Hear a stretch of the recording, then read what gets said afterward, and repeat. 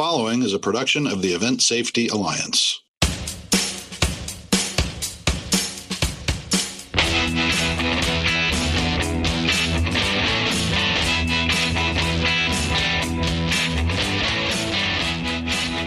Hello and welcome to the Event Safety Podcast. Today we are broadcasting from Pod 2 at Rock Lidditz, the Rock Lidditz campus here in beautiful Lidditz, Pennsylvania.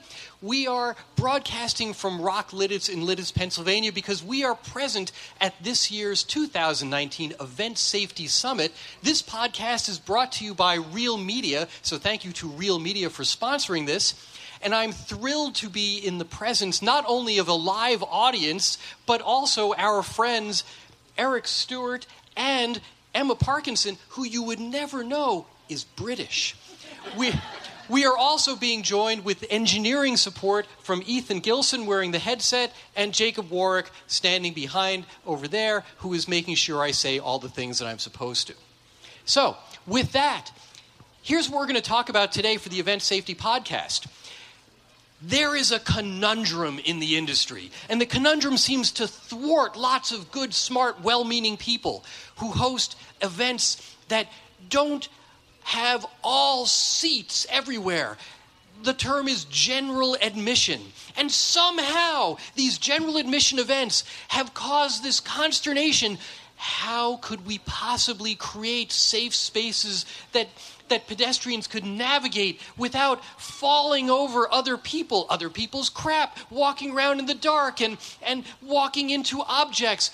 What could we possibly do so that if there was a message that we could convey that message to all these people who otherwise would be lost wandering in the dark? Is there some way of solving this riddle?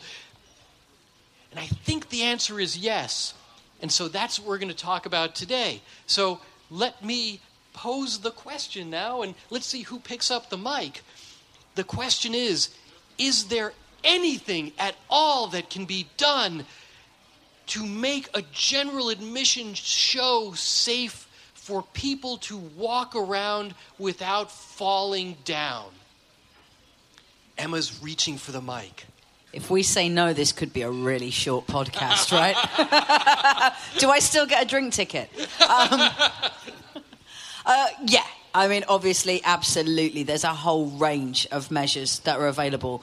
I think before we start to look at just general admission, we think about who are we admitting? What is the profile of this crowd? What do they need? Because at the heart of everything we do with crowd safety, we've learned that rather than imposing conditions on our audience, we're going to get a greater degree of success if we analyse what they want, what's going to make the show work for them, what's going to make the show run for them, and then we work within those conditions. So, it will change if you've got a room full of teenagers having their first beer for the very first time. They're going to need a whole different set of guidance and structures and rules from a Cliff Richard audience who are seeing their 78th gig and, they know where their handbag and their teeth are, but not much else. Right, so, first analyse your audience. I can't agree any more. You've got to start, we always talk about the profile, the demographic. That's going to feed from who the artist is. So start right there. Who's my artist? Who does my artist attract? If I know the people that are coming, I can start to begin to understand the likely behaviours.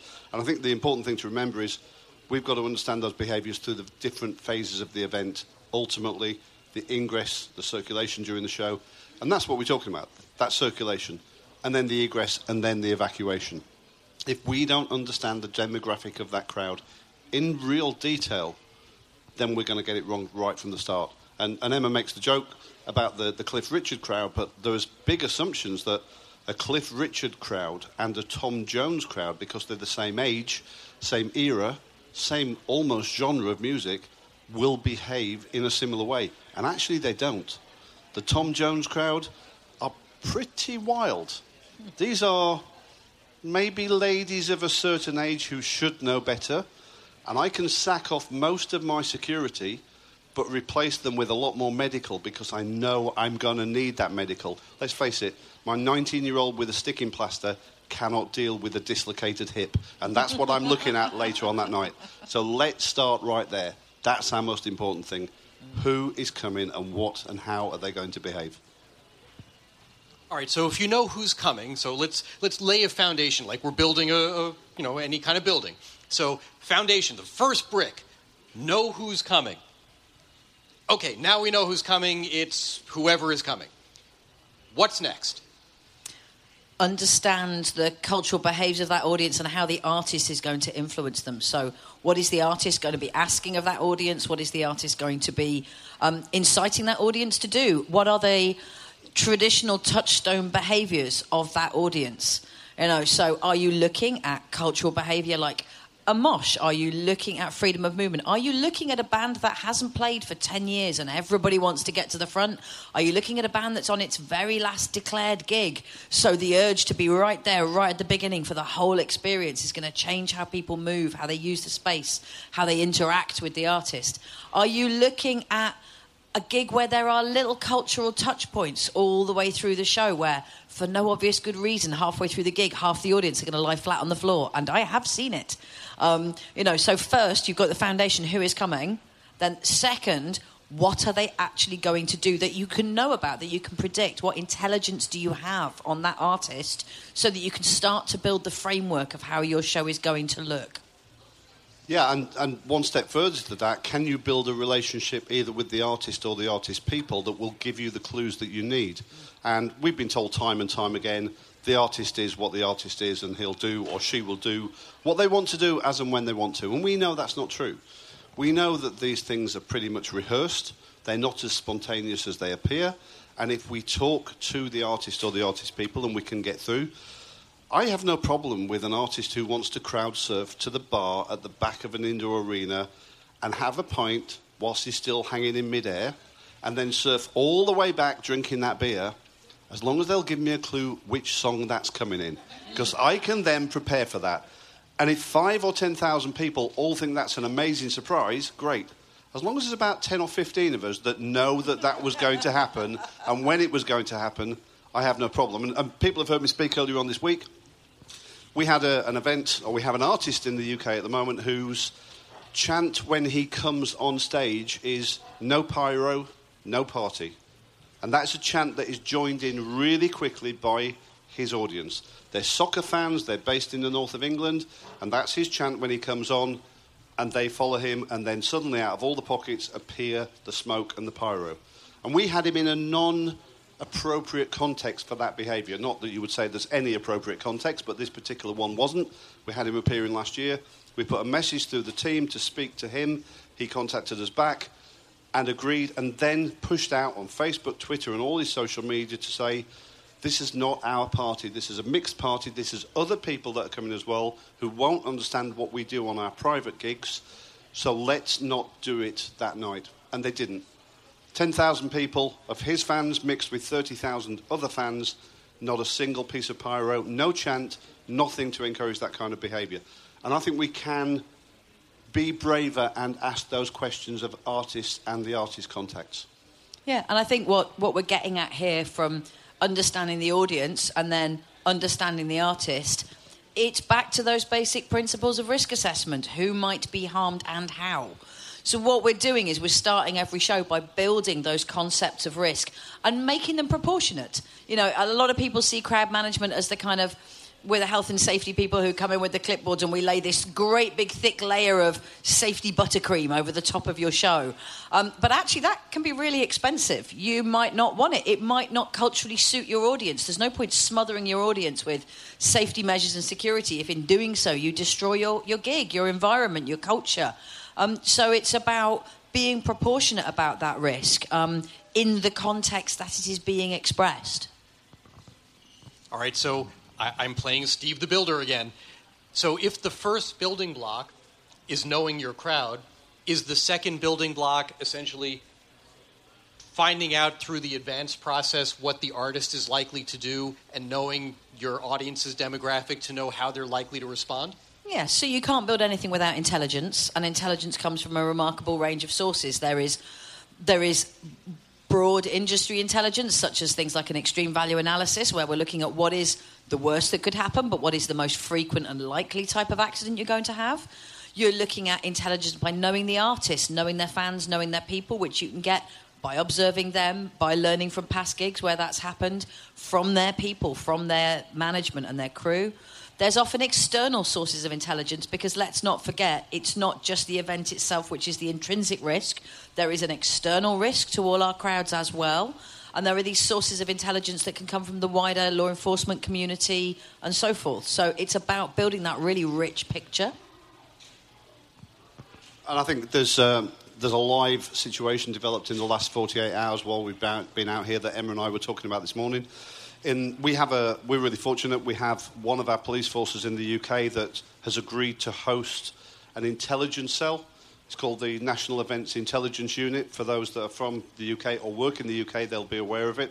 It's only a couple of officers who are always feeding information from us. They're sucking information from us that we can then get shared out again. And while we've been out here, we've had 2 incidents. We've had a flare thrown in a music scenario, a music concert, where a woman's been injured. So they've done a whole lot of research and said, where are that band and other bands that those people follow, where are they actually going to be performing for the next week or 2?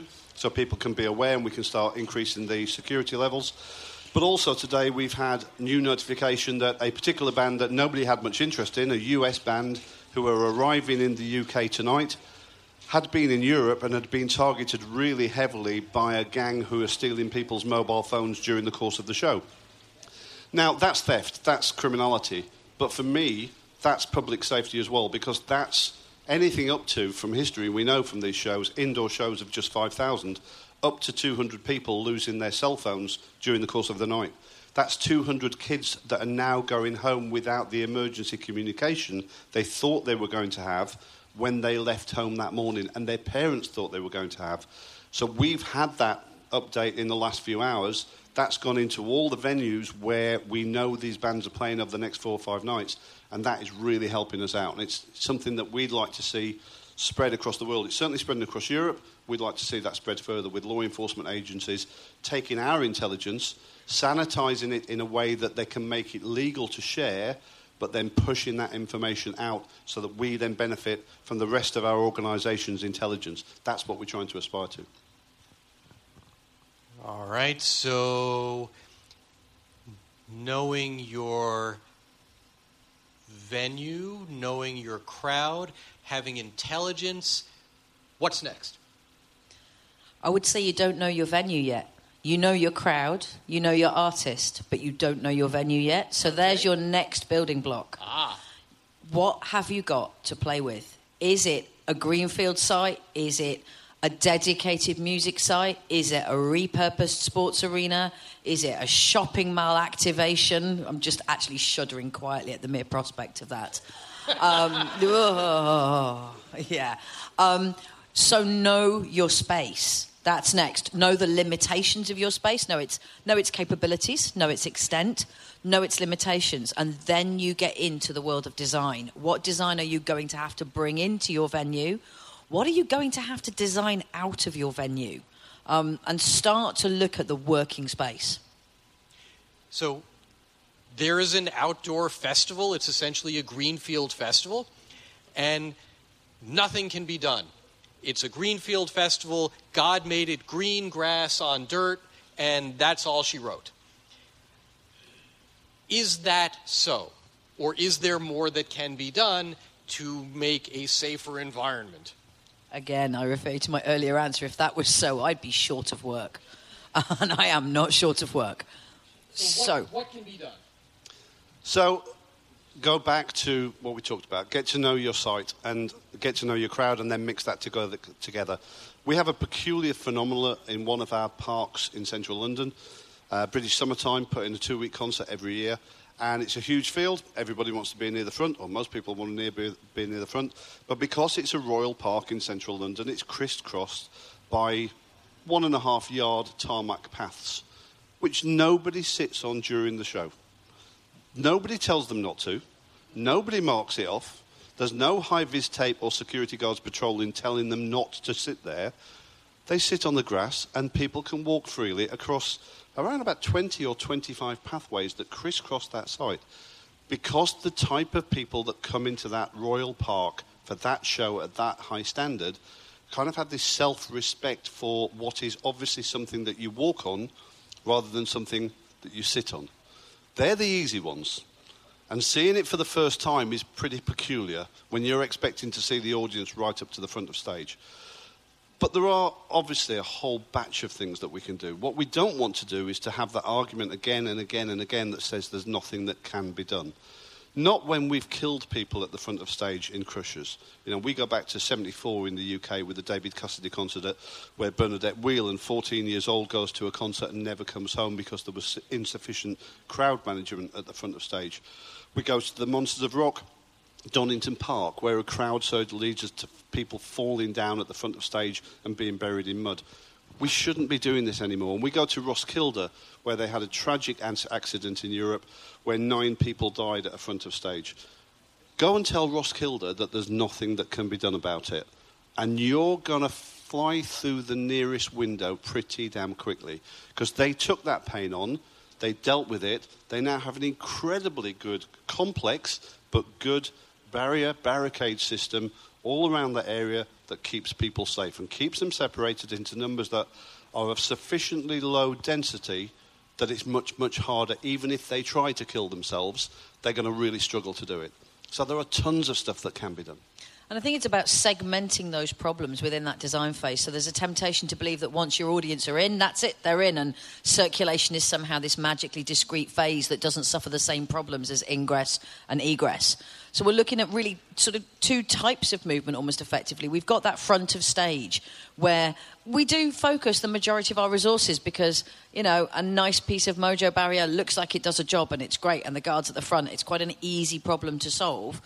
But you've also got those dynamic movements, especially if you're at a multi-stage venue, a multi-site venue, a venue where there's going to be a lot of movement between merchandise and the front line, or where there's going to be a star making an appearance. So you're looking at both the pressure of the crowd and the movement of the crowd as a whole, but you're also looking at those dynamic movements. And we tell ourselves that in crowd safety, we're stopping 2 things. We're stopping the mass build-up of people, and we're stopping the sudden movement of those people. So take it right back to those design basics and work out what you need to design into and out of your venue to achieve those 2 objectives.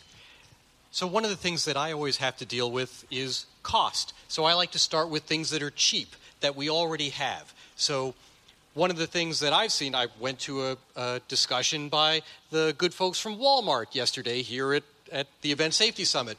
And they talked about putting tape on the floor. Tape to mark out lanes, segregating where people could sit from where they could walk. What do you think about tape as something that you have? Is that something that can be used?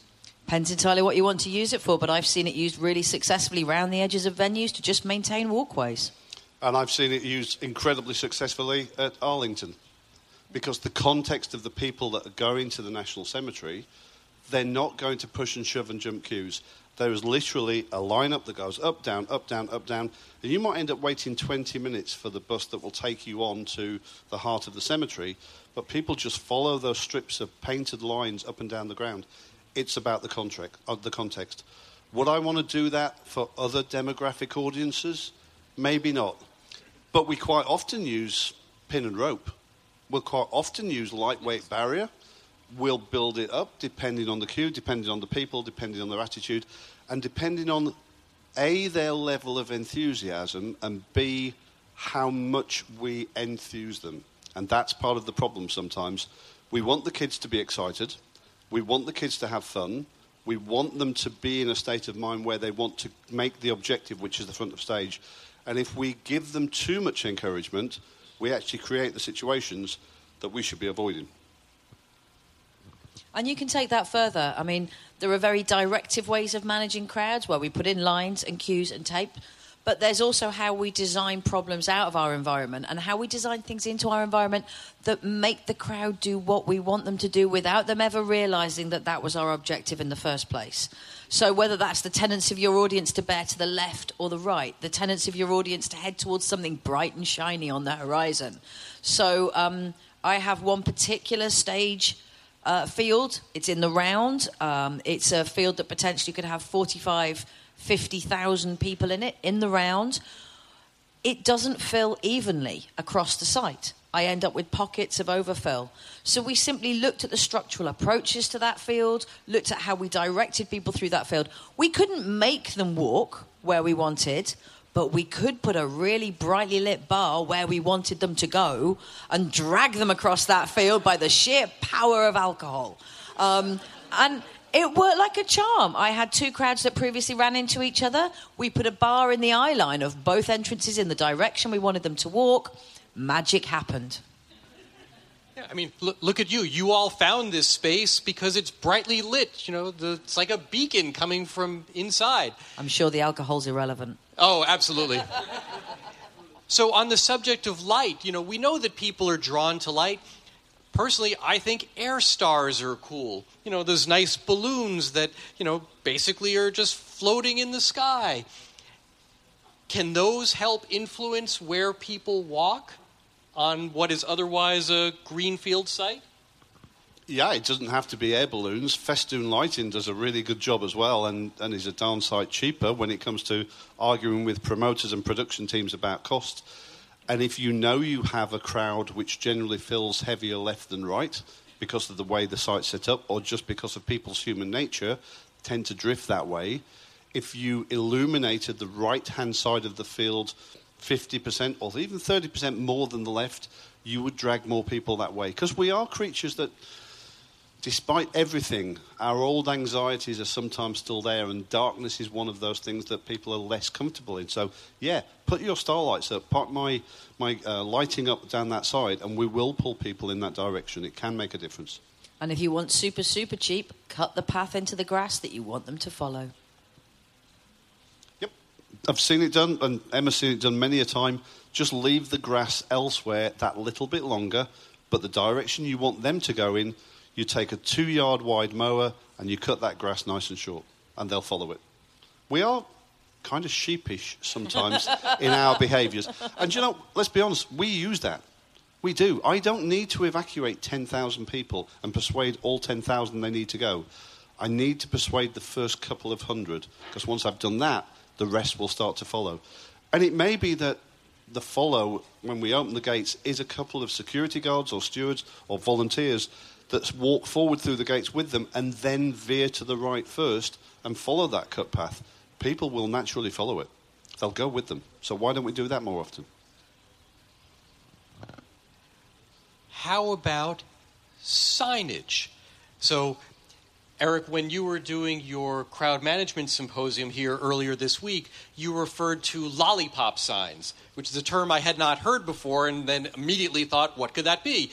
And then I realized it's a stick with a round sign on top. Duh!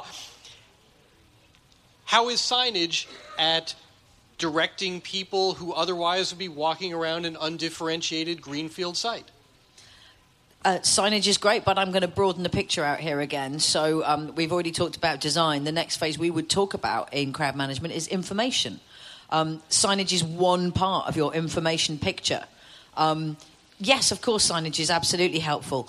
Put it in the right place, use the language that matters, make it clear and simple. One of the least effective signages I've ever seen was somebody who spent hours marking out a bus station at a live event at a festival. 5 different pens for 5 different bus routes. They spent hours building the most beautiful and intricate Disney systems in the world. And they spent ages creating gorgeous big signs for it. And then they mounted them at hip height on the bike rack. And what's the main feature of crowds? Not so invisible. And all of a sudden, days and days of work was just completely useless. So where are they going? What are they saying? How are you illuminating them? Days of work and thousands of pounds or dollars. Yeah, Somebody's totally. put an awful lot of time in there. And it's just reminded me, I've just seen 2 colleagues walk in who run a major international event that those in Europe will know very well, that has a major attraction from people from dozens and dozens of different countries. And their problem is the language of the signage. That's why we try to use pictograms more often than not. And when you talked earlier about the lollipop that we use, it's pretty basic. It's red on one side and it's green on the other. And most of us drive, and we know what red and green means in those environments. Just a red sign suddenly appearing in front of you, or as we've done at night, going down a slope, security guards stewards and volunteers sometimes, standing waving a red torch in the air, all in a long line, indicates to all those people 300, 400, 500 metres coming down the hill that there's a stop sign ahead, and they stop. It's incredible to see it happen. You think it maybe won't. You think people will push through, but they don't. They suddenly see a line of red lights, and they stop. It's incredible to see. But this isn't all the information. If that's the only information you're giving a large-scale audience, then you've got a fight on your hands. You know, the better you can equip that audience to know what to do from arriving at your venue, from entering into your venue through your ticketing ingress system, whatever that might be, how you expect them to behave inside your venue. You can tailor that to be appropriate. You can, again, it's back to this rich picture. You can't just throw small things at it. It's about creating a whole environment. Are you giving them a safety video? Is that safety video relevant? I have a colleague in Germany who was struggling to get safety information to younger crowds in mosh pits because they didn't want authority. They didn't want to be told what to do. So he made a safety video where he took his own children and dressed them in oversized security uniforms. And the children lectured the young punks in the mosh pit. They thought it was hilarious. It was the funniest thing they'd ever seen, and everybody watched it and everybody engaged with it. And you got a really serious safety message over in a really appropriate way.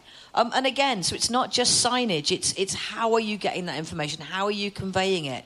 It might be the pre-show information. It might be what's printed on the back of the ticket. It might be the social media campaign you engage in with the audience before the show.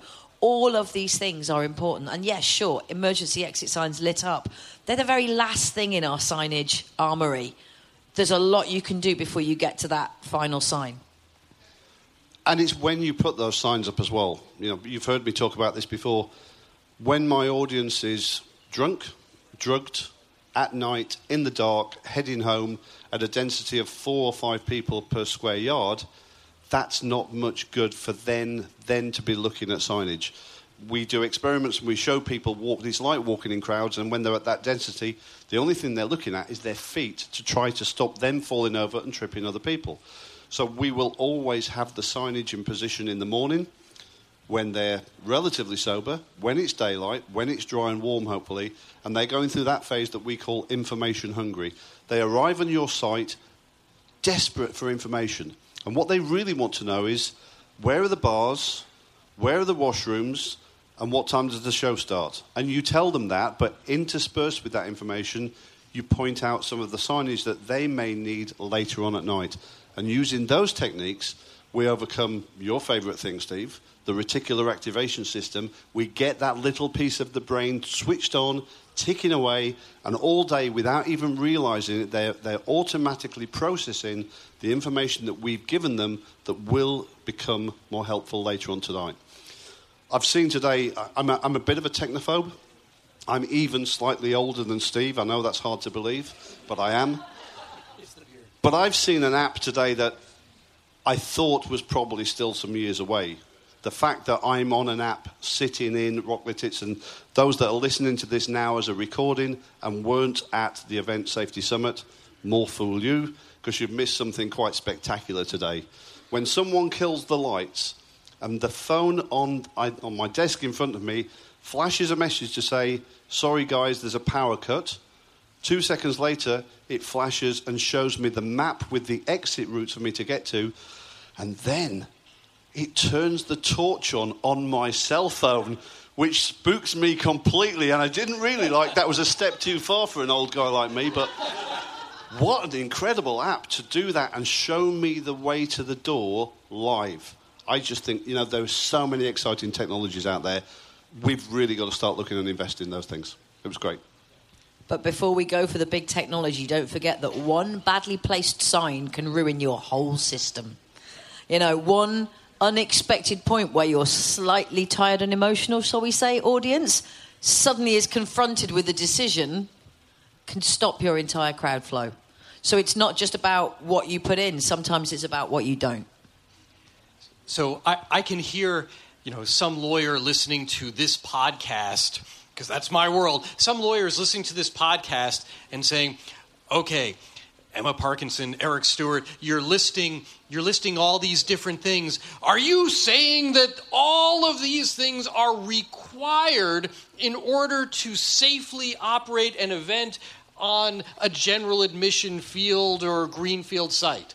May I refer you to my earlier comment about risk assessment? Everything should be proportionate. We have two things to consider. What is reasonable? What is proportionate?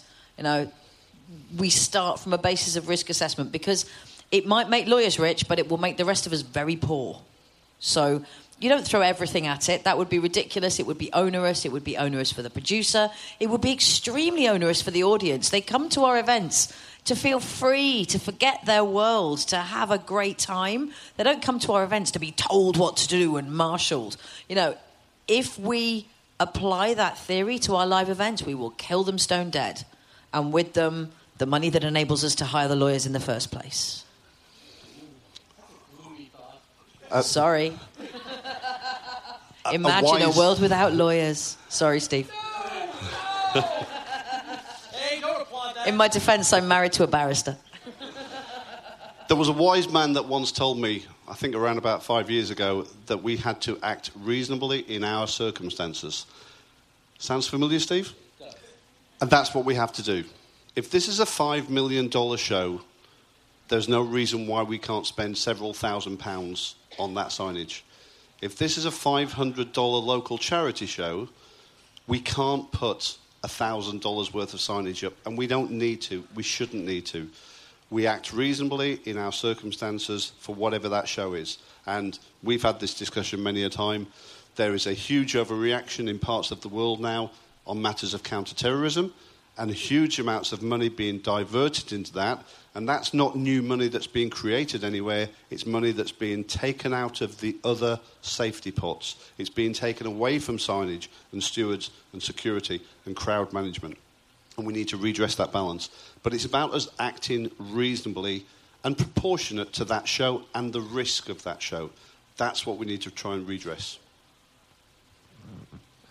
My heart is swelling because I heard the word reasonably and under the circumstances, used correctly even. It's fantastic. It's extremely gratifying. You should all try it. It's wonderful. So let's wrap up this event safety podcast by posing the question with which we began. Is it possible to operate an event in a general admission environment in such a way that people don't have to wander around in the dark with no means of safe passage through the field without bumping into objects or people? Is there some way of doing that? Which events have you been going to? Because I go to a remarkable number where none of those things ever happen. So clearly the answer is yes. Yeah, we could invent some things like maybe a golden circle or a diamond circle or zones that people go into different parts of. And I don't care what you call them. You can call them fancy things and charge a bit more money. But if it separates crowds into safer groups, we can do that. There's a reason why for years we've had the primary barrier. And then we had the secondary barrier. And sometimes we have the tertiary barrier. Because even Mojo, as good as it is, trying to hold back a crowd of 100,000 that's just been generated into some sort of surge from rear to front will not hold. It will break. And if metal's breaking, chances are so are bones. We can't afford to let that happen. And if we can put in a primary followed by a secondary, and if we need to, a tertiary barrier system, and if we have split thrusts, if we break it down into segments, there are lots and lots and lots of things we can do. And you see so many really good systems implemented around the world now, some better than others, but those that are segmenting crowds. And I always hear the story, if you do that, you'll ruin the show. But those gigs are still selling out. Roskilde's just had its best year again, having split the crowds into smaller segments to make them safer. Nobody's walked away from Roskilde. They're going back and they feel safer and they're coming out safer at the end of it. Yeah, we can do that. And it's not just about the structures. How are you going to manage those structures? Get the right people to do the right job. And again, they don't have to be highly paid. A lot of people at Lidditz yesterday had that security experience where they felt the difference between poor security and well-managed security.